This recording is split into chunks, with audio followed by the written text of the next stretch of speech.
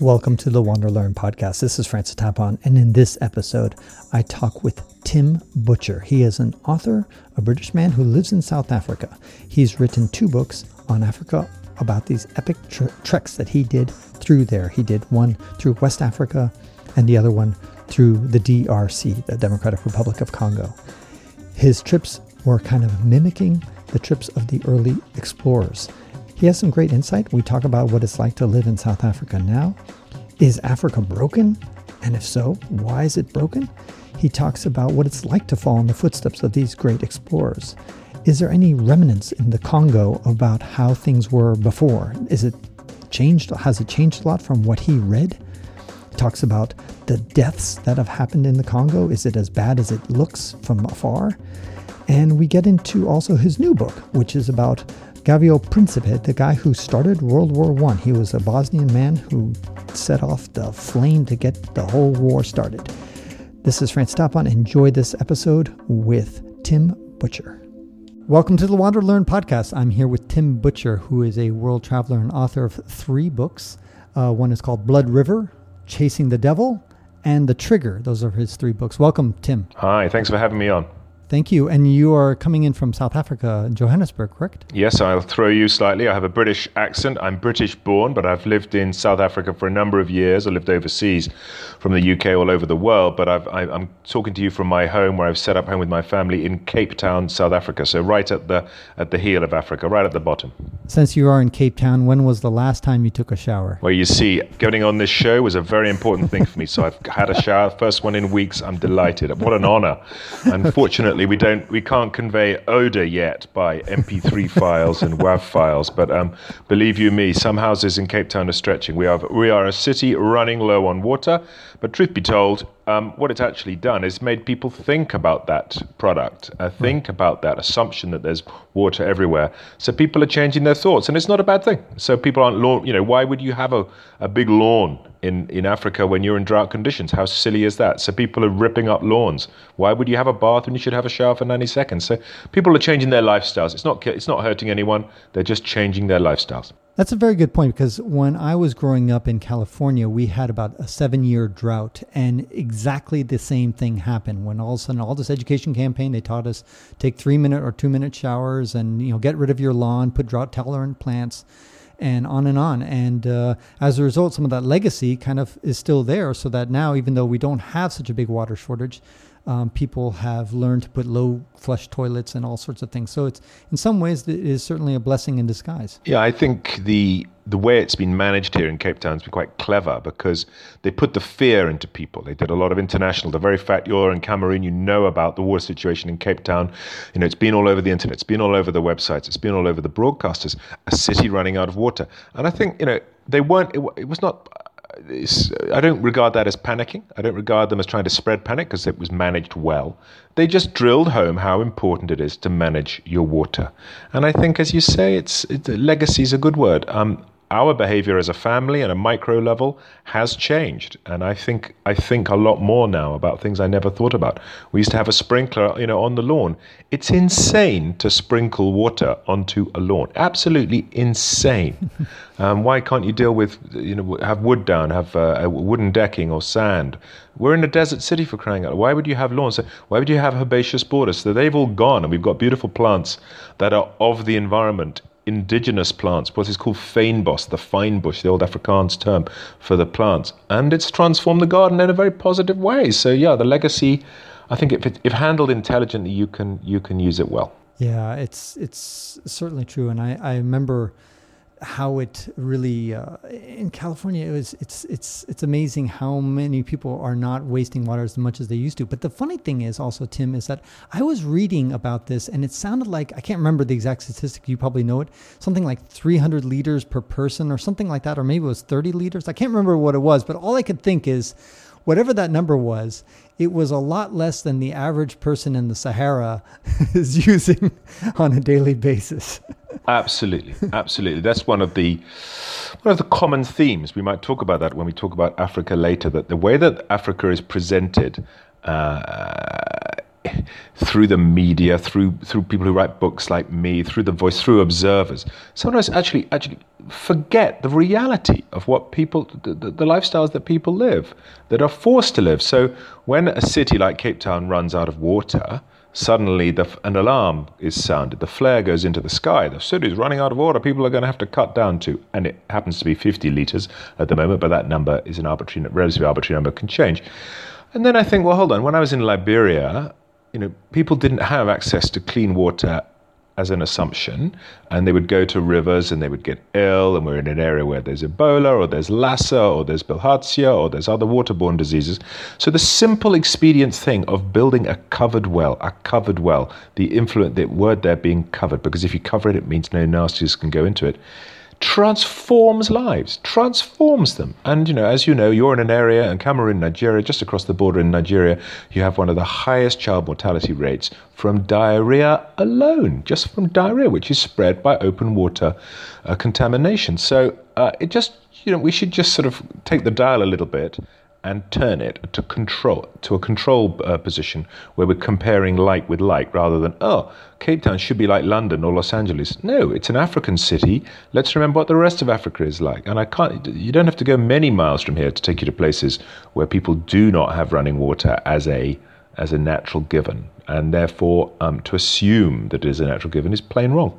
Well said. Now, you have 3 books, and I just want to give a quick overview of each one, because they're all based on, the first 2, the ones in Africa, are based on kind of you retracing the steps of prior European explorers. The first one, if you want to give the overview of Blood River, basically you were retracing Henry Morton Stanley's, actually he's not European, well, he's kind of quasi-European, he's Welsh and he's American, and he crossed the Congo River and the entire Congo, and you kind of went through his steps, didn't you? I did, and I'm always slightly reluctant to be described as someone who follows in someone's footsteps, because of course one doesn't want to be accused of, you're just a copycat, you're just a derivative. What did you do? Did you put on some crazy 19th century hat and try and dress like the guy?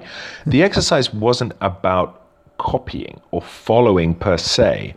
The exercise was this, that there are occasional moments in world history, continental history, African history, where enormous change results from the actions of a limited number of individuals. Enormous systemic change. And now you mentioned Victorian explorers, and people might go, Victorian explorers, well, there was Livingstone, there was Burton, there was Grant, there was de Brazza, there was Speke, there was, there's a long list of them. And they all had long moustaches, and they all, wandered around with tents, and they carried them, all of that cleft stick cliche. I'm not interested in that at all. I'm interested in what are the actual journeys that change things. And Stanley's journey was transformative, much more so, I would argue, than the Nile explorers or the Niger explorers or the edge of the other explorers. And why was it so monumentally important? It's monumentally important because it opened up the African interior to the white outsider. The white outsider had nibbled at the edges of Africa for hundreds of years, from the mid-15th century, when the Portuguese had worked out the shape of Africa perfectly by circumnavigating the whole thing. But they dare not go within Africa. Within was danger. Within was the unknown. Within were cataracts up rivers, or tropical disease, or hostility from the local population. And this was the way that Africa was framed. It was an unknown, and it wasn't engaged with on any level, whether or not it was a good or bad, just ignored. Africa was just in the way for those ships from Europe to go to the spices and to the silks of the Far East. It was literally, let's go round it. I'm sitting in Cape Town, and Cape Town was a city that was born purely as a supply station, a place for fresh water and fresh vegetables for those sailors sailing around Africa. They didn't go in. And Stanley's journey was extraordinary. It takes 3 years, 1874 to 77. It's a 3-year slog across Africa from the east coast to the west. And the reason it's important is that he finds and charts an amazing river. Those Europeans, those Portuguese I mentioned, they'd found the river hundreds of years before at the mouth. But the mouth was super dangerous. Once you went up it, you immediately hit cataracts. You walk around the cataracts, you were killed by malaria. If the malaria didn't get you, some other disease got you, and yada yada. And there were various attempts to go up, and they were all beaten back. Stanley comes from the other end, the other continental side, sweeps down this river, charts it, and comes back to Europe with a story. Remember, he is a newspaper man on this adventure. He is not a diplomat or a scientist or a geographer or a representative of any government. He's a grubby journalist, worrying about his expenses. In fact, he worked for the same company that you worked for at the time, the Telegraph, right? Indeed. There was a certain degree of resonance there when I found out that the most important, most impactful correspondent of in any newspaper history was a man who worked for the same newspaper as me. And I was honored to end up working basically like him 130 years later as Africa correspondent for the Daily Telegraph. But like all British ideas, there had to be an American element for it to work. And he also worked for the New York Herald. He was employed by two newspapers, New York Herald for America, Daily Telegraph in London, and they gave him a bunch of cash and said, go and solve the mystery of the Congo River. So he does. And why is it important? Because he comes back with a story, and that story is of scientific interest, and it's of geographic interest, but it's much more important because it starts the scramble for Africa. It is read by a Belgian king, a man with a big beard sitting in a castle dreaming of a colony in Belgium, Northern Europe. And he makes his move. Leopold II uses his reports and then actually hires Stanley as an agent. He goes back. Stanley stakes a little bit of Central Africa because he's found a river, and a river can be used as a superhighway. It's the internet of its age. We can get goods up by ship and other goods coming in. We can take manufactured goods from Europe in, and we can take natural resources out. This is perfect. It's brilliant. Let's go for it. And Stanley makes his move for the Belgian king, 1879, 1880, and blow me down 3-4 years later, we're in Berlin. It's the Congress of Berlin, and the entire African continent is staked by Europe, with the exception, of course, of Liberia and Ethiopia. So we have this extraordinary transformative moment, this river journey by Stanley, and that's what makes it interesting. And my other trick, Chasing the Devil, similarly, I'm not just, I want to follow a person who's been before. That's a useful device. It's helpful for me because it has a perspective of someone who's been before, and I can do a comparison of before and after and try to join those two separate dots. But what's important for me is that Sierra Leone, Liberia, they were, I think, definitive in framing how outsiders saw Africa in the 1990s. People who Rwanda, they can remember Rwanda. They can remember some of the turbulence in the Congo. They can remember various other crises. But when Hollywood makes a film called Blood Diamonds, when Hollywood actually engages with Africa and sets up those images, stereotypes in some people's minds, cliches in others, which is the child soldier, the merciless brute chasing after diamonds scoured from the earth, mercilessly being exploited by white mercenaries. All of those things, when Hollywood can deal with it, woof, then you've got a big... And this is where that set of stereotypes and cliches were born, which is Sierra Leone, Liberia. And I'd been there as a journalist, and Francis, I have to tell you, I was defeated by it. I was terrified during the war. I had friends killed there. A dear colleague from the Balkans, Kurt Schork, very famous American journalist, he lost his life May the 24th, 2000. We were all together in Freetown. Traumatizing experience, not because of the fear per se, traumatizing because I just couldn't understand. I couldn't make sense of a place where Charles Taylor could bubble to the surface. A despot, a thug, a brute. How could Charles Taylor take power? How could he win over people using his methods? And so by going on the journey that I did there was, again, to try to better understand. So yes, they are journeys where I have a historical precedent, but they're not journeys to think, oh, let's just go and find a reason to put on an old-fashioned hat and go and follow someone. They have to have some impact. And in both cases, they were very impactful on wider history. And in the Liberia, Sierra Leone case, it was Graham Greene who was your kind of model, wasn't he? Graham Greene, the English novelist, perhaps the most famous English novelist of the 20th century, the guy who brings us, the great fables and the great novels that are very entertaining, like The Honorary Consul or Travels with My Aunt, but also the great meaty novels that still stand the test of time. Books like The Quiet American, Our Man in Havana, The Power and the Glory. A prodigious and prolific writer, best known for his the way he would go and travel to a place and then use his travel experience to frame a novel. He started out on a career of travel, of world exploration, of embracing foreign places. He started out amazingly as a 31-year-old in Liberia, of all places, which was such a remote place. And let's be honest, it's pretty remote today, but 100 odd years ago, even more remote, extraordinary. When he was born, Green, and then he did this trip when he was, as I say, in his 30s, so it's 1935. He goes to Liberia, and he does so deliberately for various reasons we can go into. And he was my model. He leaves a diary. He takes a female cousin with him. She leaves a diary, and they left little footprints, little cultural references, points that you can triangulate: a name of a village, a name of a river crossing, a mission station, a scientist, an old churchman, these sorts of things. And I followed that route, and it allowed me to cross the bad lands of my imagination, go to the places which I couldn't go to during the war of 1990s and 2000s in Sierra Leone and Liberia, when the whole area was just too dangerous. I went there 2009, so it calmed down a bit, but it was a very beautiful journey because I was able to physically walk it. Whereas in the Congo was so scary, I moved quickly on a motorbike, mostly when I was going overland, a small little 125 motorbike, sort of worming our way around through jungle trails and along old roads that had been eaten by the jungle and past bridges that had been washed away. But the motorbike was nice and small, so we could drag it over those rivers and drag it up embankments. But in Liberia, I was able to walk, and there's something very pure about walking, because that allows you to feel the rhythm of a place and to pick up the rhythm of those who walk with you and take their advice and rest where they rest and drink where they drink and hear their stories.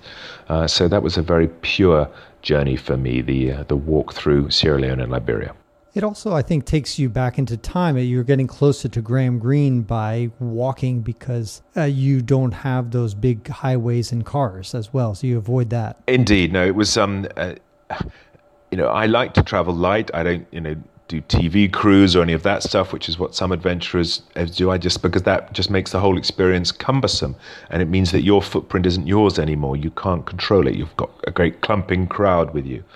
And in the case of going on this particular journey through Sierra Leone, we were crossing borders that hadn't really been crossed for a number of years by outsiders. We're going through an area which, retrospectively, and this happened some years after we were there, is the place which was the epicenter of the Ebola outbreak of West Africa. Ebola, of course, is a name associated, strangely, by coincidence, given our conversation today, back in the Congo Basin. The Congo River Basin is where the river Ebola is, and that was a river that gave its name to an unpleasant disease that was confirmed by science in 1976. It jumps in 2014 to West Africa. 2,000 odd miles. How on earth does it make that journey? We still don't know. The scientists aren't 100% certain.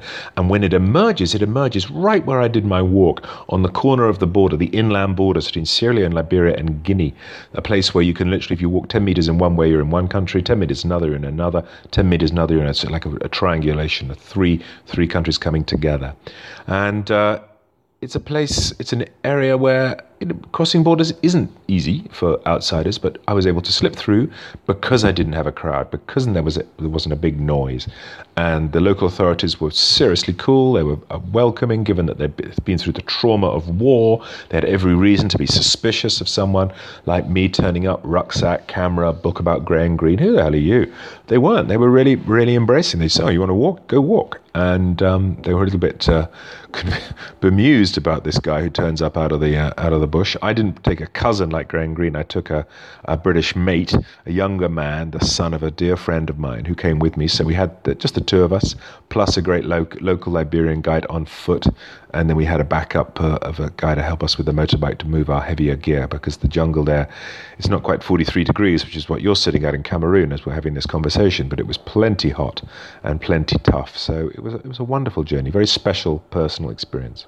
Yeah, and also I noticed that sometimes when you go to these borders that are remote, they tend to be much more easygoing, and they tend to be more relaxed and letting you slip by with less hassle than sometimes the bigger borders with a lot of truck traffic and things like that, or lorry traffic, as you would say.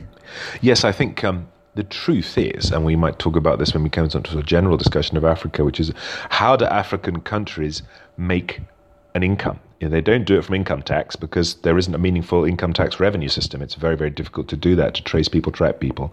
So how do you do that? Well, you do that by leveraging and being very careful about exports crossing borders. So you're very sensitive to tariffs and you're very sensitive to duties and taxes. That's how you make your money. So border crossings can be hellish places in Africa if you go through the mainstream ones, because as you say, you get caught up in the truck or the lorry traffic. You get caught up in places where officials have worked out that, people cross here and we can put leverage on them. And if they're rushing, then maybe they might be incentivized to pay an additional fee. And let's be honest, corruption is a very real feature of life in Africa.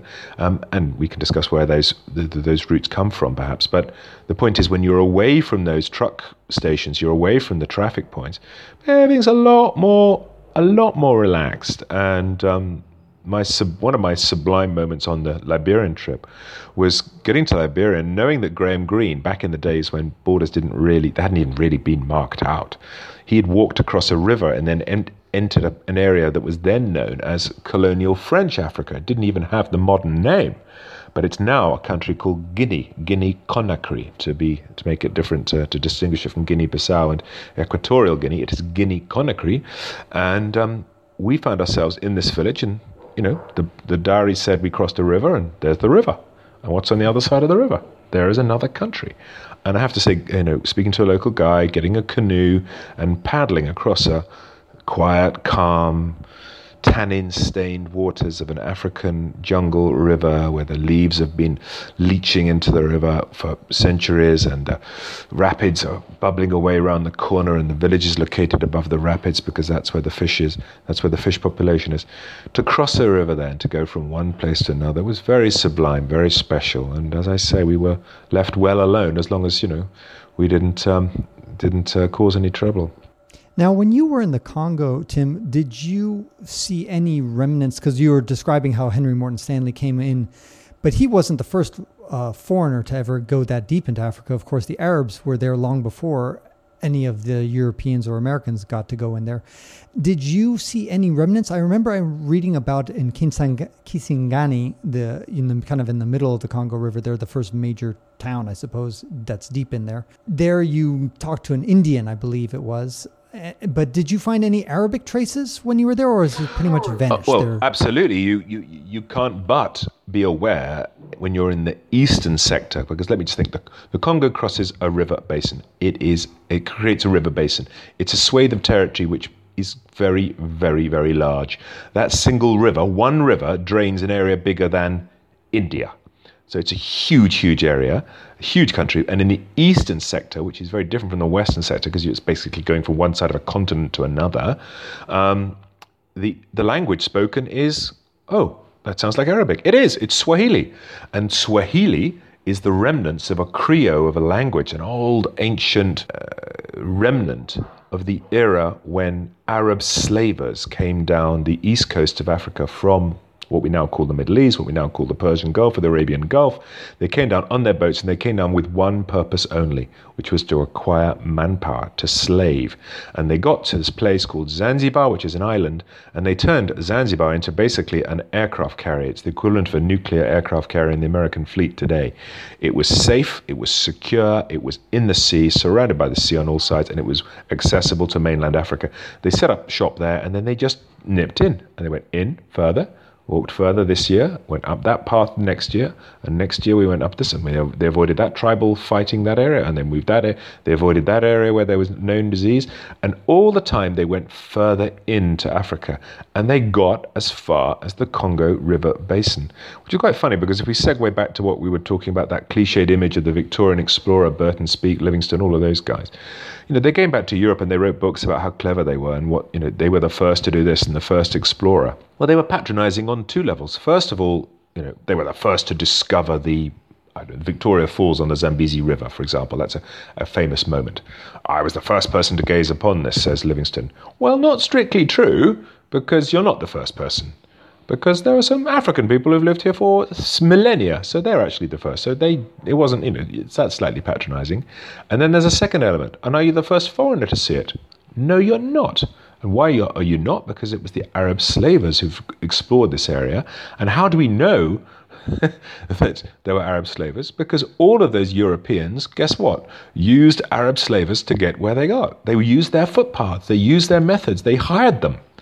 Livingston and Spee, all of the Europeans who passed through Zanzibar hired Arabic-speaking, Swahili-speaking members of the slaving community that was involved in gathering people, and used them to guide them and said, well, this is where to go, and you cross the river here, we recommend you cross the lake here. And so Stanley had with him a bunch of slavers, a bunch of foreigners. So yes, their influence is from that era. Stanley, Livingston, they all saw the slave trade at the end of this. They were doing their exploration at the end of the 19th century, and as you know from your history books, this was the period when slavery had been, the slave trade had been banned in the British Empire, and then there was a later period when slavery per se was banned, and so that was an issue in terms of what the Brits were seeing. They were seeing something which was illegal, recently outlawed, and so they had to. There was lots of reference to that and how we as Europeans should change our. They should try and improve things here.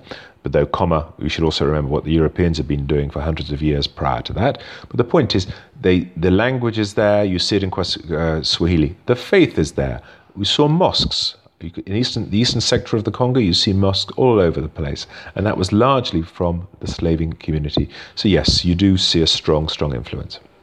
And that influence exists obviously in the Swahili language that's spoken in that region. But when I was going through I crossed the Congo myself, but from Uganda all the way to Bangui, with the capital of the CAR, the Central African Republic. And so I kind of went through a very different part of the DRC, which is the northern part there. And I kind of, when I was reading your book, Blood River, even though it was written, I did my trip of just last year, but I felt like it could have been written yesterday, because so many of your descriptions, Tim, sounded similar to what I was experiencing in the far north of the DRC, particularly how there was this decay, constant decay of everything going on, where there's these remnants of the colonial period, these seemingly once nice, pretty houses, and the train tracks that were out there all being overgrown by the jungle. There's this constant theme of decay in the DRC, and it struck me as having existed in your journey as well. And my question is maybe some of the Arabic remnants were also just decayed away before you and I ever even got there. Oh, I think so, yes. What we're seeing today very much the bones of what's left, and the flesh has rotted off, I would say, the Arab. But you could see it, interestingly, in trees that were planted. Flamboyants, which are not a natural tree to Eastern Congo, had been brought by some of those early Arab slavers who, when they came into those parts of Africa, they didn't just come and go. They went and they set up shop. They set up homes. They dominated spaces. They dominated land. They took control of the local community. They took as many wives as they wanted to. Their team members took wives, and they integrated. Is that the right word? Dominated is probably the better one. So yes, you see remnants of either the fruit trees, the mango tree. The mango is not indigenous, and yet it was brought in from the coast. I think you're right. I'm thrilled to hear you made a trip in 2017 across northern Congo. Did you go by truck or by motorbike or by foot? How did you do your trip? I had a Toyota Hilux, my own. I've been driving all over Africa with that thing, and so I needed to somehow get to Cameroon, and I was in Dar es Salaam. And so from Dar es Salaam, I just drove up to Uganda, and then got to the... Did you go through Beni? Benin? No, Beni, Beni, Beni, the Congolese city. I don't remember that name of that city. Maybe I did, but I don't remember it being a... And just tell me, what were the roads like? Because getting a four-wheel vehicle, I'm very impressed. How were the roads? The roads were quite disastrous. I mean, I also drove through Liberia and Sierra Leone and during the rainy season, which was kind of comparable. And it's just a mud fest. Very, very challenging. I did have a winch, which saved me a few times. But the roads are, they're generous roads. I again, just thinking about what you wrote about in Blood River, your book, it was so many of the similar things where I saw these guys pushing bikes that were just right, not motorbikes, but regular bicycles that were completely overloaded with these heavy, I don't know what they were carrying in certain cases, but whether it be peanuts or whatever. And they were pushing these things up these muddy, slippery hills in their bare feet. And then they would roll them on the way down. And it's just back-breaking work. And just like you described, they're doing all this stuff. They might go for a week. And then they earn, let's say, $10 for all that effort. And then, of course, they're getting bribed by officials along the way. I even witnessed it myself. So many of the things that you experienced in the early 2000s, I experienced the exact same thing. And it's just kind of, in some ways, depressing, because you would hope that during that 15-year time span that things would have improved or gotten any somewhat better in the DRC, but they haven't. I guess that is the central leitmotif of my book, Blood River, which is to take you to a place which was historically important in the 1870s. So important, it was the key moment for opening up the African hinterland to the white outsider. It was absolutely key. So the Congo is massively important. It's right at the leading edge of change. It's right, the Europeans turn up there, they put in first railways are going around the Congo, their first cities are going in with the Belgians, and awful things, let us remember, bad things of colonialism are happening there, but they're actually, at the same time, hospitals are going in, clinics, infrastructure, roads, telephone lines, banking systems, agriculture, transport, barge systems, navigation lights on the river, all of those things are going in. So it's at the leading edge 130 years ago. Today, it's not just at the back edge. It has been forgotten, abandoned. And that's what's so extraordinary. There are lots of undeveloped places in the world, but the Congo is spectacular for being undeveloping, going backwards. And as I say somewhere in the book, the hands of the clock spin not forwards, but backwards in the Congo. Because you talk to grandparents and they sit with their grey hair, leaning chin on a walking stick. Oh, I remember when the buses would go through this area. And the little children, age 4 and 5, sitting at their feet, say, Grandpa, what's a bus? What's a road? What's fuel? What are you talking? You could go to the local town. Where is this town? We've never been there. And that is the most striking thing, that the hands of the clock go backwards. You rather politely said that's a bit depressing. It's not just depressing. It's fundamentally important to understand if we're going to try and work out a way that Africa can change its trajectory, can reach the incredible potential that it has. Because until you deal with, for me, I'm obsessed with the Congo. It's physically at the middle of the continent. It sits there. It squats right across the equator. The equator line is there. It squats through 2 hemispheres, northern and south. It's always got rain. It's always got fresh water. It's an amazing place. We started this conversation about Cape Town being so dry. The Congo River, in the time between me saying ping and ping, 45,000 tons of fresh water has belched down that river. It moves 45,000 tons of water every single second of every day out into the Atlantic. Only the Amazon spews more water out into the sea, and the Amazon drains in areas considerably bigger. And it does this all the time, this extraordinary place. And yet, it's a place where bridges have fallen and not been replaced, where roads have fallen and not been replaced, where the jungle has encroached and not been cut back, where railways have rusted and trains have gone silent, and so on and so on.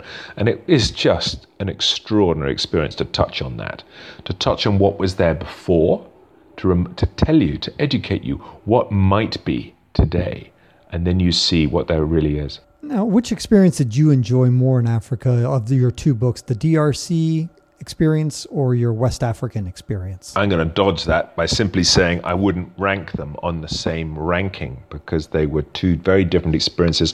I enjoyed them both. I was thrilled by both. I was educated by both. So I wouldn't say X was bad. I was younger when I did the Congo. The Congo was super risky. We're going through, and it was an area when the war was still going on. There were so many dangers. I was told, without trying to be too hyperbolic, but several people said, what you're attempting is suicidal. And I had no children at the time, and it was a risk. I felt it was something I wanted to do. I had to do. You mentioned that resonance with working for the same newspaper that had sent Stanley. I'd also been many years in war zones, and I was a little bit fed up. I'd done, even By the time I got to Iraq 2003, I was bored of being embedded. I'd done it so many times. I was bored of military men standing up and saying, we're going to take this and it's all going to be great. It never was. Wars are mucky, muddy, horrible businesses. And it's so rare for there to be any moral clarity about a conflict. But the absolute certainty is there'll always be suffering. I was fatigued by it. I was fatigued by various things I'd seen in the Middle East and Africa. And I was also fatigued by journalism because everyone was doing the same thing. And I came up with this dream of doing a Congo trip, and no one... What is the same thing? What do you think is one of these common errors that journalists make? They churn, they follow each other, they look at each other's tails, they go into a circle, it becomes a herd, everyone's chasing the same thing. You follow the stampede of the hooves. Oh, we got to go there and do that story. Well, you don't actually, just think, is that an important story? No, it's not. But because it's on the internet, it's made important, so I've got to go across there. And I'm thinking, well, hold on, why can't we just have a bit more confidence in our own selection, in our own values, in our own judgment, and say it doesn't it's not a news story just because a paper X does it.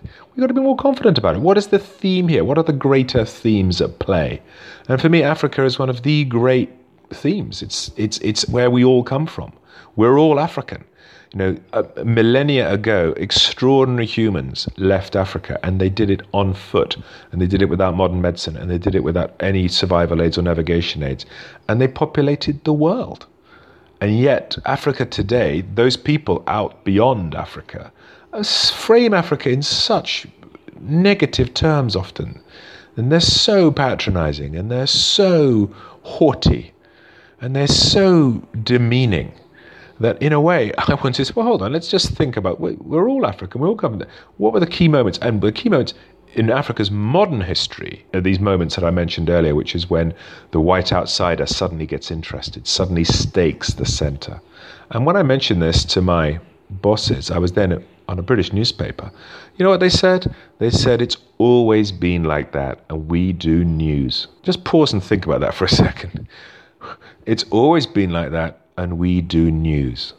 Hold on, but the Congo, when I was doing it, 2004, 1,500 souls were dying every day. 1,500 people were dying in the war of the Congo from 1996 to 2003, 2004. Those numbers are much worse than any single day in Taliban-infested Afghanistan or post-Saddam Hussein Iraq. But because they were brightly lit and the American generals were there and the British soldiers, they get the attention.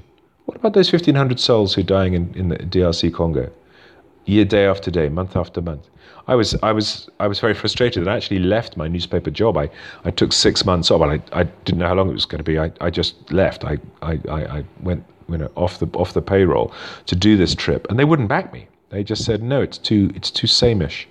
And I said, well, hold on, it's okay, you can think that, I think something else, I'm going to go off. And I had no book project or book commitment from any publisher. I just went off to do something, and it felt so lofty, so important, so magnificent when I touched on this incredible space and had this remarkable journey, that I thought, well, it does sustain a book, it does sustain a narrative, it does sustain exploration, and I think I hope it'll stand the test of time. One thing your listeners should know is that I did this journey in 2004, so that's 14 years ago now. And I wrote the book 2-3 years later, so the book comes out 2007, so the book is already 11 years old. But I'm delighted that I'm still reaching an audience, and I'm delighted that people are still using Blood River as a way to engage with Africa and to engage with important developmental questions. Because as you said yourself, a year ago you were in the Congo and you found the situation hadn't changed, and that's the truth. Well, in fact, the same thing, just when you were mentioning how there was 1,500 deaths per day going on, when I was planning, I said, okay, I got to get through the DRC. And I started doing research to figure out, I thought I was going to go through Goma, and then from Goma go down to Kisangani. And I was going to go see the Virunga National Park, and from there, do all that stuff. And then I started reading about North Kivu and South Kivu, which is in the eastern part there. And there was hundreds of people dying over the last few months. And I was like, well, why don't I know about this? I only knew about it because I started digging into it, but it never makes the news. And so it was kind of the same thing that you experienced, where all sorts of people are dying. There's all sorts of chaos going in North Kivu, South Kivu, even today as we're speaking, 2018. And yet there's very little coverage about it in the media. We care about Syria, quite rightly. We care about Eritrea because those are the two drivers for immigration. And why do we care about them? Because it impacts on the dominant economic sphere of the world, which is Western Europe. So they get very stressed about that, okay? Well, if I tell you that there are 13 million Congolese, 13 million displaced today, April 2018. We know this because the UN has convened tomorrow. Tomorrow is Friday the 13th of April. So just to give you the date line, they are having a massive UN conference to try and gather money for those 13 million displaced people and all of the connected developmental issues that go with. I mean, just pause to think about those numbers. That is bigger than anything in the world. And yet the media, of which I'm a proud part, our focus shifts because my news editor's words were, it's old news, Tim. The Congo's always been like that. My challenge was, my response to that is, that may well be true, but if it's always been that bad, we need to better understand it. We need to understand its roots. Where does it come from? And his attitude was, they were killing each other in the 1960s when independence happened. And, we had the UN mission, the most bloody UN mission in terms of how many people lost their lives in UN peacekeeping history was the Congo in the 1960s, 61, 2, 3, 4. They lost scores of lives, scores of peacekeepers lost their lives. And the UN has been burnt there twice, once in the 1960s, and yet there's a peacekeeping mission there still today. I have to say, I salute you, Francis, that you planned a trip through the DRC and you made it overland. I say this because I still monitor websites and stories and books and things. Well, people who go through the Congo, they tend to write about it. And I know of one person who took a Land Rover through the Congo in the last few years and wrote a book. I know one person who took a pedal cycle, a British guy called Peter Costello who biked through the Congo. But very few people do what you've done. So I'm impressed and thrilled to be talking to you about it. Well, thank you very much. Yeah, to me, it's also, there's a flip side of all this discussion, because sometimes we can drop down too much in the negative, but both your Blood River book as well as your Chasing the Devil book, there is an unspoken or an implied positive message behind it, which is, as scary as these places seem to be from the outside, they're actually quite safe in many levels. I mean, you and I both traverse these places and we're here talking to each other. We both lived, and in fact, thousands of people do go on every day living in the DRC without big incidents. There are people who do traverse on a bicycle or however, and they come out relatively unscathed. So we have to kind of balance the notion that there are thousands of people that are dying every year through conflict that is being underreported, but at the same time recognize that it's not all bad news, and that there are people who are raising families and who are going to school, and life goes on in these places, and it's not a complete disaster 24/7 for 100% of the population. Yes, you're absolutely right. And I hope that in both books I reflect that in a number of levels, but one of the ways that I wanted to reflect that, and I always do when I talk about the books, is to remind them that I only got through because of the good guidance and goodwill and good skills and good honesty of some extraordinary people. I am a French-speaking English guy, stand 6'2", weigh 100 kilos. There's a lot of me. I stand out in a crowd. I'm difficult, and yet I wouldn't have been able to make it if I hadn't got those fantastic local guides. And in the case of the Congo, there were several of them. There's Benoit with his motorbike, Odimbo was another motorbike guide. Georges Mboyo, who's a pygmy guy who doesn't stand 100 kilos. He's about 40 kilos. And he was a giant in Eastern Congo because he was able to get me through the violence. And it's People say to me when I do a talk about Africa, I reference Africa, and I'm talking to an American audience or a British audience or European audience, I always get a sort of, I often get a sort of slightly haughty, well, there's so many problems there. So what do they achieve? What do they achieve? Have they built Notre Dame? Have they built a big, architecture? What are their writers? Where are their writers? What's all this? What's their output? And I say the cathedral of achievement of millions of people, be it in the Congo or Cameroon or elsewhere in Africa, is in their survival, is in the fact that they have survived in an area which is so austere in terms of physical challenges. I mentioned Ebola, a hemorrhagic fever caused by a virus, a filovirus. Of all the known filoviruses in the world that create hemorrhagic fevers, guess where they all come from? The Congo River Basin. And then there's Lassa fever, and then there's Nile fever, and then there's this, and that, and the other. And then there's hunger, and then there's lack of... all of these deprivations, the cathedral of achievement, you don't need to find the great flying buttresses of Notre Dame. You just need to look at the fact that there are 50 million Congolese living in this area, surviving. And it's extraordinary. And they're all doing it with amazingly sophisticated human interactions, tolerances, the ability to survive and pass on their genes and their maintaining their cultures and their traditions. It's an extraordinary achievement. It's absolutely amazing, and I hope that's reflected in what I describe my encounters with them. In Liberia, where we have an area of war, I found people who were predominantly a young community, because living to an old age is a relative rarity. And yet I had a very sublime moment in one village where these young people said, what are you doing? And I'm here and I'm following Graham Greene. He passed through here in 1935. And one chap said, there's an old man. He often talks about those people. He sits over here. So I went to this old gentleman, and there he was. And he was ancient, and he had white hair, snow white hair. And his skin was slightly pleated and creased with age. And he said, we got talking. And I was curious, because you don't see old people. Where are the old people? And the old people you don't live in Liberia to reach an old age because of the tough nature of existence. This cathedral of survival, it's difficult to build. So if you hack out the jungle to plant your West African rice, it's incredibly difficult. You get damaged, you get exhausted, you get injured, you get bitten by snakes, you get whatever. You get exposed to disease, your hunger level. So you don't get old people. But I was looking at an old man. I was looking at an 80-year-old man, 85 years old actually. And I said, how? And we got talking. And then it became clear how he had got to the age of 85. His eyes were milky. They were milky with glaucoma, and he couldn't see. So he'd lost his sight. And if you've lost your sight, you can't work in the fields, and therefore you aren't going to be exposed to the rigors. And this wonderful gentleman was able to, even though his vision had gone, his memory was crystal clear. And he told me of the time when this European party came through his village, and he was 10 years old, or 8 years old. And his memory was razor sharp. He described a European woman traveling with this this man who had eyes like the sky, looking through the eyes of a skull, because they were, that's Graham Greene, he has pale blue eyes. That was the female cousin, Barbara Greene.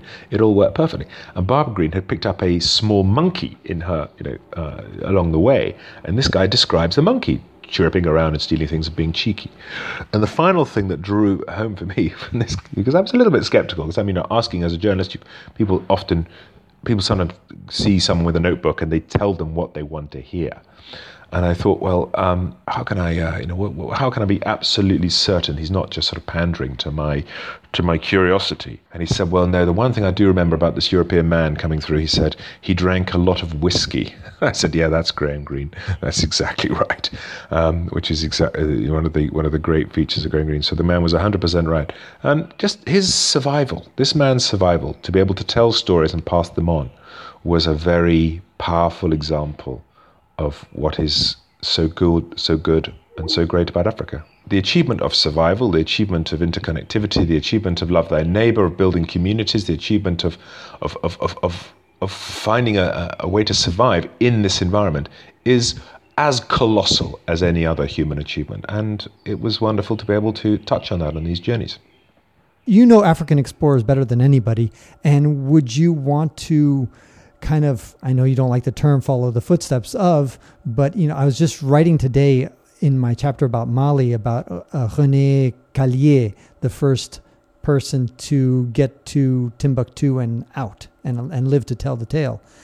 And I was just thinking about you when I was writing. I was like, I wonder if Tim Butcher would like to follow René Callier's footsteps and redo that journey, or any other. I mean, there's so many African explorers. These guys were just incredible, the feats that they did. They're even, if you were to do them today, they're impressive. And yet they're doing it way back in the time when there was no GPS, no intercommunications, all these other things. And so if you were to pick a new journey in Africa, would you follow Richard Burton or Jonathan Speke or any of these other Victorian age explorers that you kind of respect and admire that for what they were able to accomplish? Which one would you pick? Oh, that's the smorgasbord is very rich. And just make sure that your wife is not listening in, because I'm sure she'll disapprove of whatever. Oh no, she's very happy now. She just says, "Buy the single ticket, save us on the return. Don't worry, we'll worry about if you have to buy a return ticket at the end." She's pretty cool like that. Oddly enough, Timbuktu is a subject close to my heart at the moment because it is sadly unreachable in many ways. In the 21st century, it's riven with Islamic militancy. Al-Qaeda took the city in 2012 briefly. They were driven out by the French, who came to support the Malian government. But the reason I mentioned that, I've just been doing some work with a young South African person who was held hostage by Al-Qaeda. He was captured in Timbuktu in 2011, and he was held for 5 years and 8 months. He lost 5 years and 8 months of his life out in the Sahara Desert. And it's just got me thinking about that period where, in the 21st century, in some ways, you're quite right, it's even more dangerous to go to these places than it was at the original when Westerners were going there. But Kaye and some of the others, they had to even convert to Islam to cross some of these areas, or at least purport to. So anyway, bottom line is this: what are the trips I would love to do? I would love to go to the highlands of Guinea, the Ghanaian highlands, and find the source of the Niger River and follow it all the way past Timbuktu. As you know, Timbuktu is not quite on the river. It's just north of the river, 20 odd kilometers. And the Mungo Park trip would be absolutely fantastic. The one where he goes originally to the area I've just described. He crosses from the Senegal River, reaches the upper Niger, and then works his way down to Timbuktu and comes back. And then his second time, he dies. So his second trip isn't so successful. And we're talking 1709. And I hope you don't want to reproduce that second No, we don't trip want to do that. We don't want to do it too faithfully. But the trip, oddly enough, is from Fez to Mecca through North Africa, where we have those early people who did the Hajj and were able to write down how the Hajj works and the span of the Islamic world. And given the way that Islamic extremism today is dominating, I would love to do that journey as a way to go back to the pure origins and the pure roots. But then we can go, there's another journey into Somaliland, into Somalia, into Mogadishu, where the British soldiers in 1940 from Ethiopia cross and go all the way to Mogadishu and then force the Italian troops to surrender on the beach in Mogadishu. That only lasts a few months, but the officer involved is a truly mad British gentleman called Ord Wingate, and that trip would be fantastic. But again, you have a problem with dying at the end of that one because Somalia is so fruity today. But then the journeys I'd love to do are the ones that have impact, that change. And strangely, I'm speaking in South Africa. In South Africa, which is a very tame country in comparison to the ones we're talking about, there was an extraordinary journey that changed things. And it was the journey when the trekkers, the first white Dutch Old Testament reading, purist, Calvinist, Protestant Europeans came here, and they went on their ox wagons and they went all the way to the top of South Africa, which is a distance of about 1,700 kilometers, and found gold and found diamonds. I still have a sort of perverse pleasure in wanting to follow some of those original routes, but you could go on and on forever. And the fundamental route that I'm very interested in at the moment, which I'm working on for my new book, is an even more basic one, but a very difficult one to faithfully recreate. And that is the human spread of the world, the migration from Africa across through to the Middle East, and then the populations. And we're able to, modern science is able to tell us with the genome mapping and genome how this happened, and it gives greater support to theories, anthropological theories that have been built in previous centuries on archaeology and records dug up. Other things are supporting that, and I'm just fascinated by the African root of us all and how humans. What were the drivers for that? Who were those first people who said, enough of hunter-gathering here, we are going to move on. We're moving elsewhere. We're going to use the coast of Africa as a banister, as a guide rope. We're going to just work our way up. We're going to work our way all the way, and then finally we're going to cross a land bridge into the Middle East, and they populate the rest of the world. It's not an individual journey that one can do, but I'm fascinated by the wider human journey, the journey of humanity. Humans have been around for plus or minus 200,000 years. And for 190,000 of those 200,000 years, so for well over 90%, humans were but hunter-gatherers. They just gathered and hunted, gathered and hunted, gathered and hunted. They didn't sit in large communities. And plus or minus 10,000 years ago, we suddenly create communities. We suddenly create larger conglomerations than tribes. And from those would emerge the great civilizations of Mesopotamia, the Nile Valley, and elsewhere. So we know all of that. But I'm just fascinated. What was that turning point that took humans out of Africa to spread around the world, and then took them from being very happy with the hunter-gathering method, which is what lasted for 190,000 years, to, bang. And we've had various scientists and anthropologists and writers and observers come up with theories about, it was the finding of barley and the finding of cereals that were in the Mesopotamian Valley, and you could have food that was more reliable than your hunting and gathering. You could have surplus, and if you have surplus, you could have specialization. If you have those sorts of theories. But where do we end up? Well, we end up today, after 200,000 years of messing around with different methods of human society, we end up with one thing only, which is the nation state. And you're talking to me from a country which is called Cameroon, and that's a nation.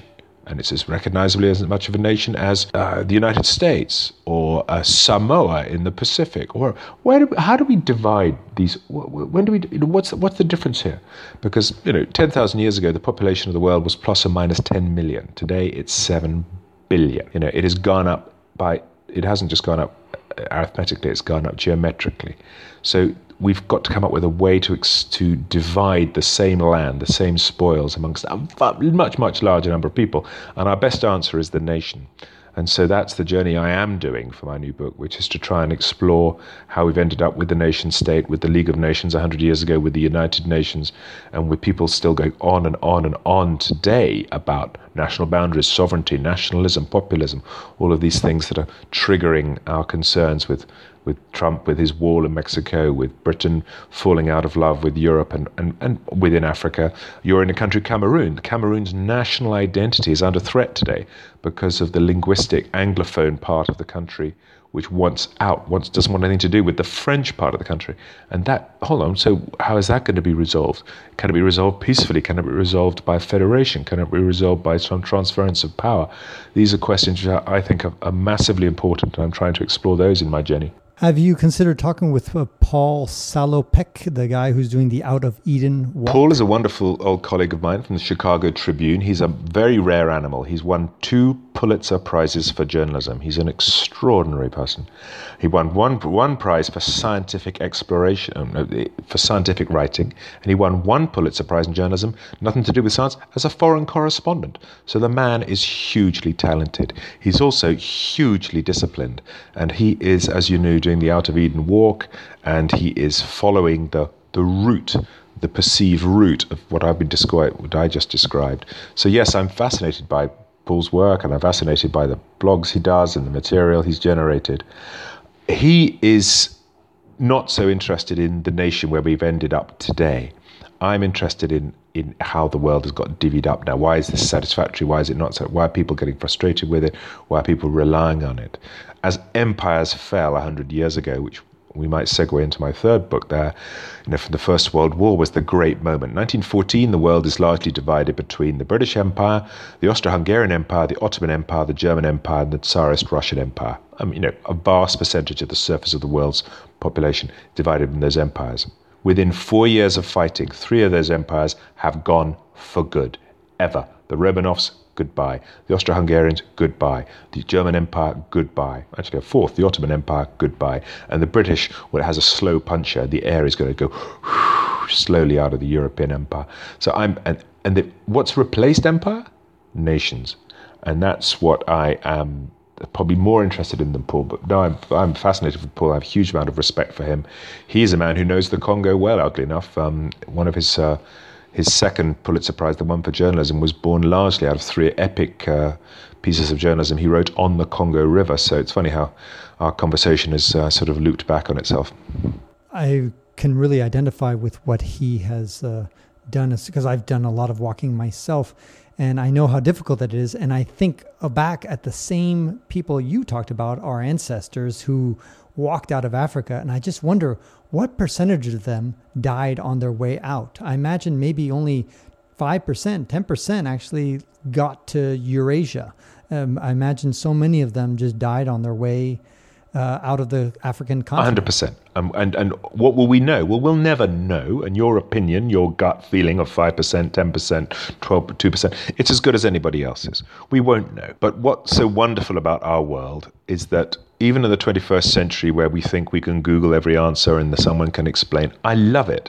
I love it when we find out that we really don't know a fundamentally important thing. For example, I said that 10,000 years ago is pretty much the timeline for humans creating what you might call communities. You might call cities, towns, larger areas, larger conglomerations that aren't just clan or tribe. And that's been plus or minus the expectation, 10,000 years, right? So about 40 years ago in eastern Turkey, they found some old stones. Well, eastern Turkey's full of old stones, so no big deal. And they charted it, they logged it. It's a place called Göbekli Tepe. And they thought they just thought they were gravestones on the ground, lying on the ground with a bit of dirt and soil, and if you push the soil away, you could find a few gravestones. Well, that's great, and they didn't jar with our known timeline of humanity. Oh, you remember we're in Turkey, so we're not so far away from Mesopotamia, the place I mentioned, which was a place where barley is first farmed and surpluses are first built up, and the first recorded cities of Jericho, Ur, etc. are found. So 40 years ago, they find these stones. 10 years ago, a German archaeologist says, well, let's look what's under the stones. Maybe these stones aren't just stones lying flat on the ground. What does he find? He finds that they aren't flat stones at all. They are the tops of enormous monoliths going down into the ground. So it's like Stonehenge sunk into the ground. Enormous, great single flanks of rock, massive, ridiculous weight. How would you possibly move it? We wouldn't be able to move it today without incredibly expensive and heavy and complicated equipment. How could you be doing this 10,000 years ago? But hold on, these stones aren't like Stonehenge, which Stonehenge is 3,000 or 4,000 years old. These are 10,000, 11,000 years old, and they are much more complex than Stonehenge. They've all got incredible relief images scoured into the surfaces of them. They're telling stories. Hold on, this must be a religious place. This is the conclusion. And if it's a religious place, then there has to be a religion. And if there's a religion, an organized religion 11,000 years ago, then there has to be a community. And hold on, boof, the whole timeline for humanity at this crucial moment of going from hunter-gatherer to living in communities has to be pushed back by at least 1,000 years. I love that. I love that sense that we don't know everything, and we can have gut feelings, we can have intuitive senses, we can have informed views, but they are but views. And it's lovely when something comes along and changes our understanding. And I think that's great. Well, I imagine you also love the fact that we discovered relatively recently, just a couple of years ago, that Eurasians have 2% or so Neanderthal DNA in them. I agree. Oddly enough, I was thinking of mentioning that in the same breath. The Neanderthal, 100% from the genome mapping. It's allowed us to look back in time to how our ancestors behaved, and it's just extraordinary. But the other thing that a good scientist will tell you is that even though it does tell us that there was some interbreeding with Neanderthals, and that the Neanderthals, and we have to change our view of how Neanderthals looked, they had a larger cranial space than we did. They had sophisticated evidence of language and indeed of coming together. All of that stuff needs to change our way. But the best scientists will also tell you, just as soon as we find something out for certain, we also find out things we don't know. And that's what makes it such a wonderful world. It's so curious. We can still be intelligently curious about those that went before us and those that might come after us. It reminds us to stay humble. Stay humble, absolutely. Have your eyes wide open. Be eager to listen, but not, but cautious about concluding that you know everything. But I wanted to talk about a couple more things. We haven't talked about the trigger at all, or very little. You're just touching on it now. But I wanted to give you a chance to talk a little bit about that, because I don't even know how to pronounce his name. Gavrilo Princip. He was Bosnian Serb, which begs important questions as to why would I say, what do you mean by that? Well, that's his nationality in 1914, in the Edwardian era. Serbia existed as a separate country, but Bosnia was not in Serbia. Bosnia was a province of an empire, and he was not born in Serbia. He was born in Bosnia, so that makes him Bosnian. And this is important because for the debate as to how his actions impacted upon the world. But he was an everyman. An everyman in the sense that in the era of the empires, whether it was Romanov Empire, German Empire, British Empire, Austro-Hungarian Empire, Ottoman Empire, those empires are largely run by a 1%, the elite, and they are run by exploiting the 99%, the everymen, the people at the bottom, those who are coerced or forced or obliged or militarily compromised. They've got to pay taxes, work, you do your thing. That's how empires work, right? And that's how empires did. They were very strictly hierarchical structures. And this young man, Gavrilo Princip, was typical of an attitude that said, how do we change this? Do we change it by voting? Do we change it by debate? And various people did over all sorts of, you have various periods of debate about reform, and you had political scientists like Karl Marx sitting in his library in Manchester writing his books, in London writing his books, and all of this stuff. And they wrote this stuff, but then the agency for change, how does change come about? It needs actors. It needs individual actors. And history bestows upon this young boy, this 19-year-old boy, quite slight in stature. He was very ill. His mum and dad were very short people. They came from a village over in the rural hinterland of Bosnia, a place called Herzegovina, an area called Herzegovina. And it fell to him to capture that anger, the anger of the Irishman who wanted freedom, the anger of the Indian who didn't want to be ruled by the British Empire, the anger of the Afrikaner who clashed with the Boer in southern Africa, the anger, and so on and so on and so on. It falls to this guy, Gavrilo Princip, and he takes a gun, against the senior representative of the empire that runs his land, the Austro-Hungarians. And he does something quite extraordinary. He takes a gun, he shoots this individual, and those two shots, he fired the gun twice. One bullet hits the Archduke, the other hits the Archduke's wife. It's in June the 28th, 1914, and those shots, only two of them, they're still echoing through history today, more than 100 years later, because they change everything. It's as a result of those two shots that anger is built up in Vienna. Vienna decides to take some action. It's supported by Berlin. It takes action against Serbia. Germany decides if Serbia is going to be attacked, the Russians will get involved. But we know from Napoleon's period that we can't possibly fight on two fronts. Therefore, we'll attack France now and deal with Russia later. So we'll go through Belgium to attack France. And the German war machine goes through Belgium to attack France, and it gets stuck in the mud of Flanders. The British get involved slowly to begin with, reluctantly and not in large numbers, and then by the million. And we all know the narrative of the First World War. It changes everything because it destroys those empires, but it starts with a kid. Starts with a kid with a gun on a street corner. And so that's why I set about writing The Trigger. In my book, The Hidden Europe, where I examine kind of 25 different Eastern European countries, kind of broadly defined, I talk about him, and in one part of the book, I actually say this 19-year-old was the root cause of 100 million deaths, mainly because it led to not just World War I, but because of the kind of vague and problematical ending of World War I, at least from the German perspective, it then therefore led to World War II. And of course, that if you add up all the deaths, you're getting close to 100 million. And I felt at the same time kind of bad blaming it all on this poor 19-year-old Bosnian Serb. And so my question to you is, since you're an expert about this, if somehow he had never been born, or if he just was more of a pacifist, or he was just a bad shot and he missed them, do you think things would have turned out differently? Yes, what did we call this? The counter example of history. Counterfactual. Yeah, the counterfactual. If this hadn't happened, was it inexorable in some other way? Well, I don't buy it was definitely going to happen in the way it happened argument. And I say this because we'd actually had a dummy run. We'd had a dummy run of anger between the European powers. This guy shoots a gun. He inspires the European powers, who were intensely aware of each other. They were boxing each other, they were shadow boxing. They were very, very worried about who was going to be the dominant one. A huge rivalry over the decades and indeed centuries as to who is primus inter pares of the great European powers, of these empires I mentioned. Is it Austria-Hungary? Has their day come and gone? Is it Russia? Is it Germany, the new kid on the block? Is it Britain stuck away on its island over there? What about France? Who are the dominant, who's the kingpin? And some historians will say, well, it was inevitable that they were going to come to blows. They would 100% have to come to blows, and they came to blows just because of Princip. Therefore, Princip isn't important. I disagree. They had a dummy run. They had a very good dummy run over a number of crises that could have precipitated war, and they fell back. They decided not to.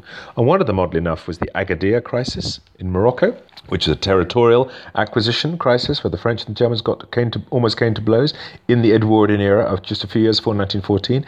And strangely, Bosnia itself in 1910.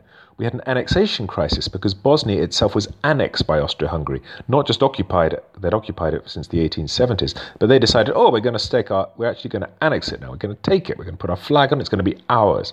And there was a crisis there, and all of the same key components that played out in 1914 were there in 1910, and they didn't run spool out into the events of the First World War. So, my argument is, well, there's proof of a case where war did not happen, even though there's very similar ingredients are there. But then historians, two historians in a room, three opinions. You can have, you can work it out any different way. I've had very wise historians tell me, well, if it wasn't Gavrilo Princip, it would have been a nationalist. It could have been an Irish nationalist, a young, angry Irish nationalist who threw a bomb in London and killed the British king because of Britain's occupation of Ireland at the time. That could have precipitated. What about an Indian nationalist? What about in Africa? Could it have been something? And there are various other things. The point is, you can't settle it 100%. I've given you an example of where it didn't happen. There are others who would argue it would. But all we can say with certainty is that events bestow on this young kid, Gavrilo Princip, this extraordinary mantle, this extraordinary status. You have got no reason to be ashamed to describe him in your book as a young man who precipitated 100 million deaths. He did. He is, without doubt, the most impactful assassin in history. There is no individual act of assassination that led to had such an impact as Gavrilo Princip's actions on that Sunday morning at 10:30 on a clear June Sunday morning in 1914 in the Central Balkans, in the Western Balkans. So history bestows on this young man this great importance. What I was intrigued about wasn't so much the arguing about, what happened if you hadn't done it? It was the issue of how did this action spin out into the First World War? Why was a guy shooting a gun on a street corner? Well, people say assassination. It's very important. Not a bit of it. In the early 20th century, assassination was going on all the time.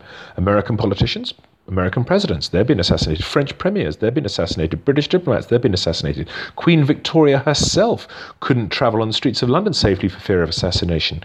It was a very common way of dealing with political issues, sadly, but that was the truth of it. So it's not just the case that assassination. So what was it about it? And this is where it becomes particularly interesting, because Gavrilo Princip has been grabbed by all the different sides in the First World War and shape-shifted. They have made him into what they want to make him. They've made him into a Serbian agent. Those who want to defend what Austria-Hungary did said, well, clearly he wasn't a Bosnian. He was Serbian.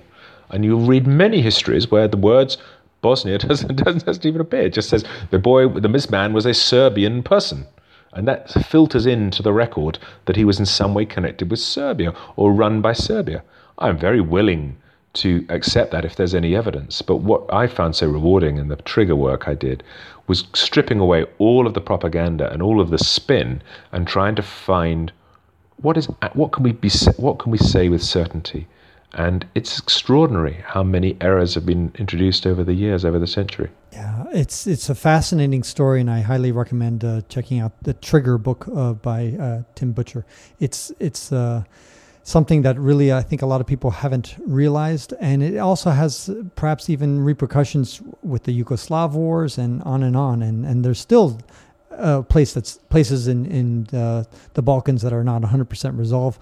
The Balkans it's not the last time we're going to hear about the Balkans. 100%. In the week we are speaking and recording this interview, we have a election in Hungary which has returned a leader who is unabashedly right-wing. I mean, let me be honest, he is racist. He talks about foreign invasion of his country when there are very few Muslim. He talks about Muslim invasion. When he says foreign, it's a euphemism for Muslim. There are very few, no meaningful numbers in Hungary, but he still presses that button and it resonates with the public. So the Balkans, as Churchill said, the Balkans is a small area, but it produces more history than it can consume, and it continues so to do. That's very well said. Speaking about a place that produces quite a bit of interesting history, let's wrap it up with going back to Africa. A lot of people feel that Africa is broken. Do you feel it's broken? And if it is broken, why is it broken? I think the way I frame it, or the debate seems to be framed as, are you an Afri optimist or an Afri pessimist? Do you think that Africa is rising and good to go and it's wonderful news, or it's all doomed to failure? I take a middle route and say I am neither an optimist nor a pessimist. I am an Afri realist. I will take you to the Congo and I will tell you the scale of the problems. I will take you to Liberia and I will give you a flavor of just how problematic it is. And broken is the word. Infrastructure is so broken in these places. Industry is so broken. But there's no reason it can't be transformed, and it's no reason it can't be taken off.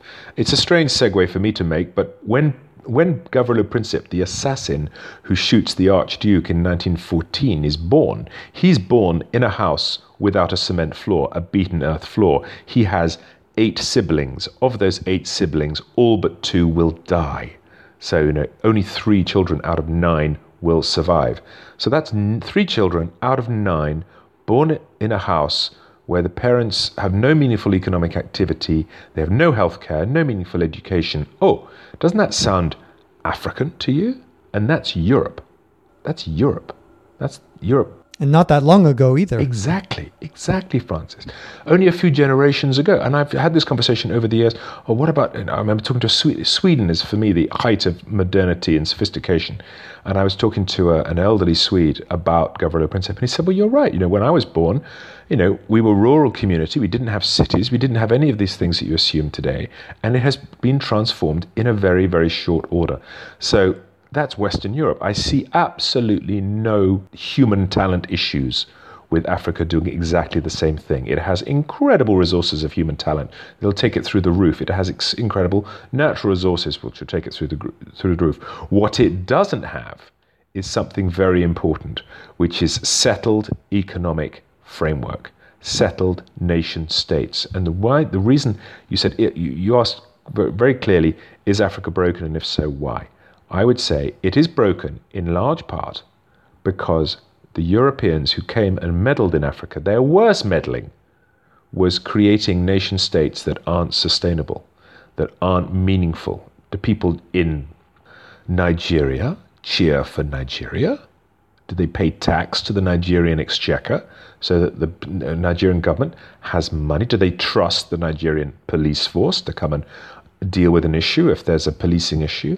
Do they trust the Nigerian post service to deliver a letter? The answer to all those questions is no, because Nigeria as a country struggles, and it struggles because it's a cumbersome thing created by a bunch of white colonials. Similarly, Congo, DRC, was created by a bunch of white colonials. They drew up a framework. It's an odd shape for a country as big as India, draining a river, which I mentioned earlier, which covers an area bigger than India, but it has a coastline which is 4 miles long. It has no coastline. It's absolutely insane. And yet that was drawn up because of a compromise with the Portuguese, who were rowing with the Belgians at the time, and the Portuguese took Cabinda north of the river, yada, yada, yada. The point is that the boundaries of Africa created at independence a number of countries that had no critical mass in terms of people who believed in those states and are prepared to work for those states. And that's what you need. You need a common faith, common purpose, community in order for those countries to take off. Does this sound patronizing? Perhaps it does. How dare a white person pontificate about Africa? But I, as a white person, would point at Europe and say how ridiculous Europe was as nation states, how difficult it's been to draw boundaries, how much blood has been spilled, how much treasure has been had to be spent for sorting these issues out. And the First World War was largely about exactly that, creating communities where there was enough common identity for people to want to work together in a sustainable way. And that would be the key for Africa, getting people to be willing to trust their neighbours, work together, pay money to a central exchequer, and rely that that central exchequer will provide services that will make them sleep easy in their beds. And until that happens, I think there's going to be huge problems in Africa, but it's possible for it to happen in a very, very short order. It needs a leap of faith, it needs leadership, it needs standards, it needs a different degree of transparency, and it needs an intolerance, an absolute intolerance for people stealing money. This is absolutely unacceptable.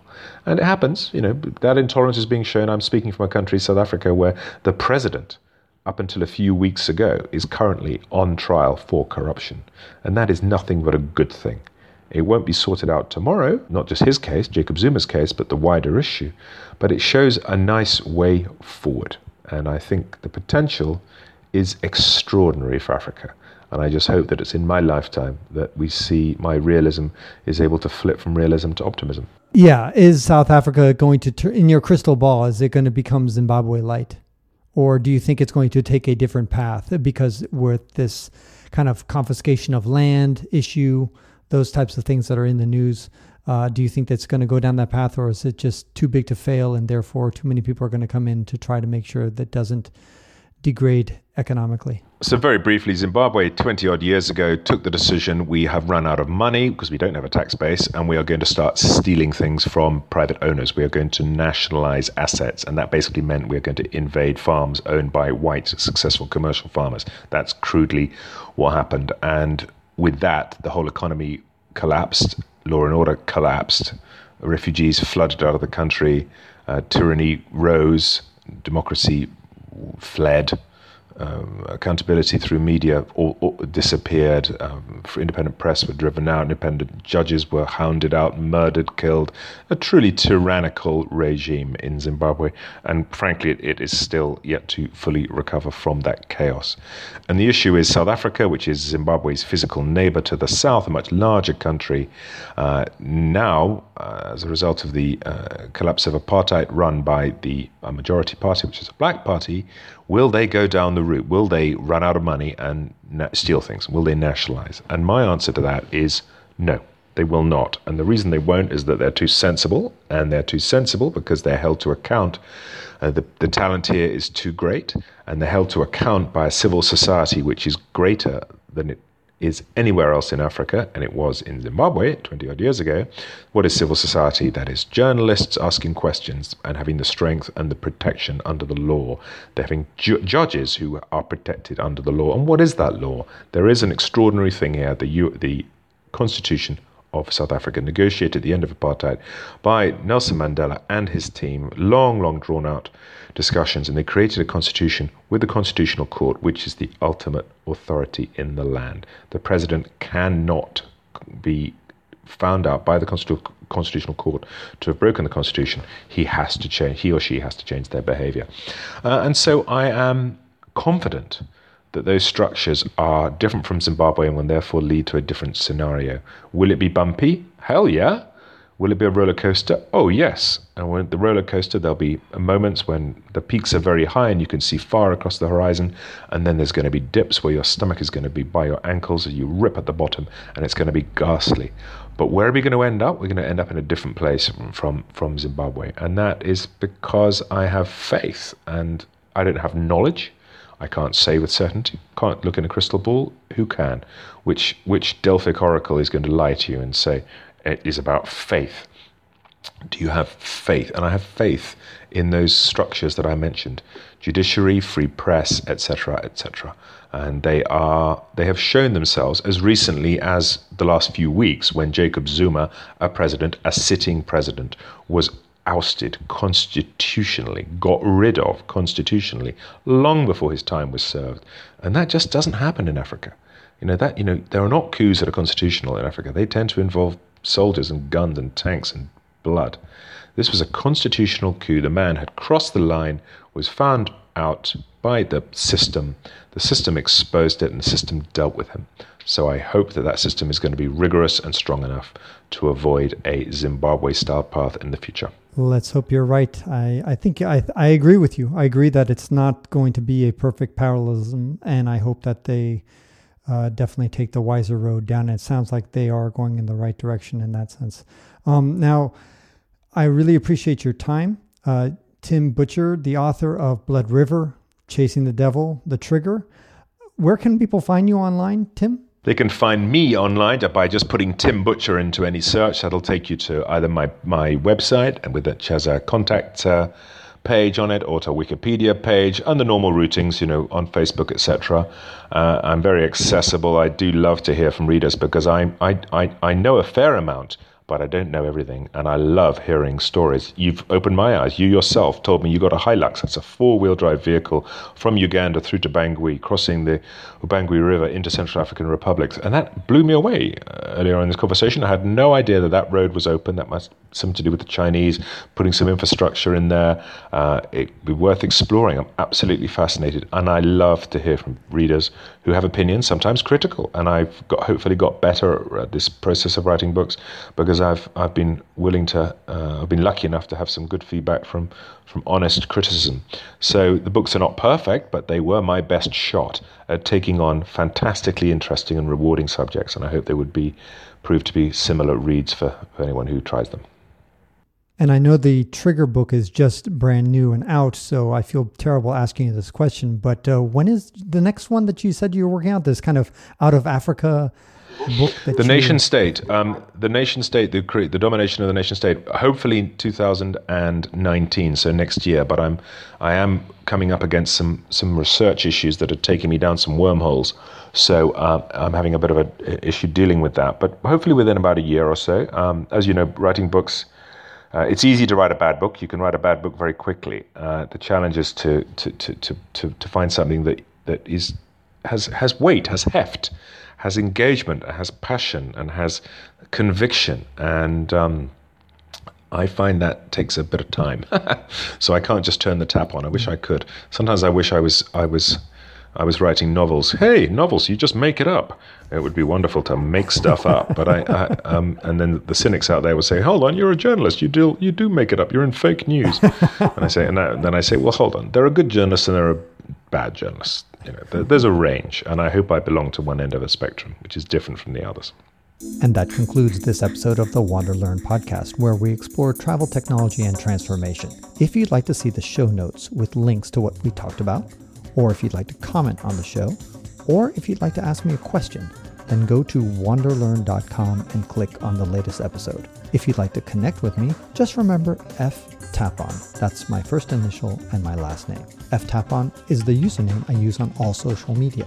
You can also get to my website by going to ftapon.com.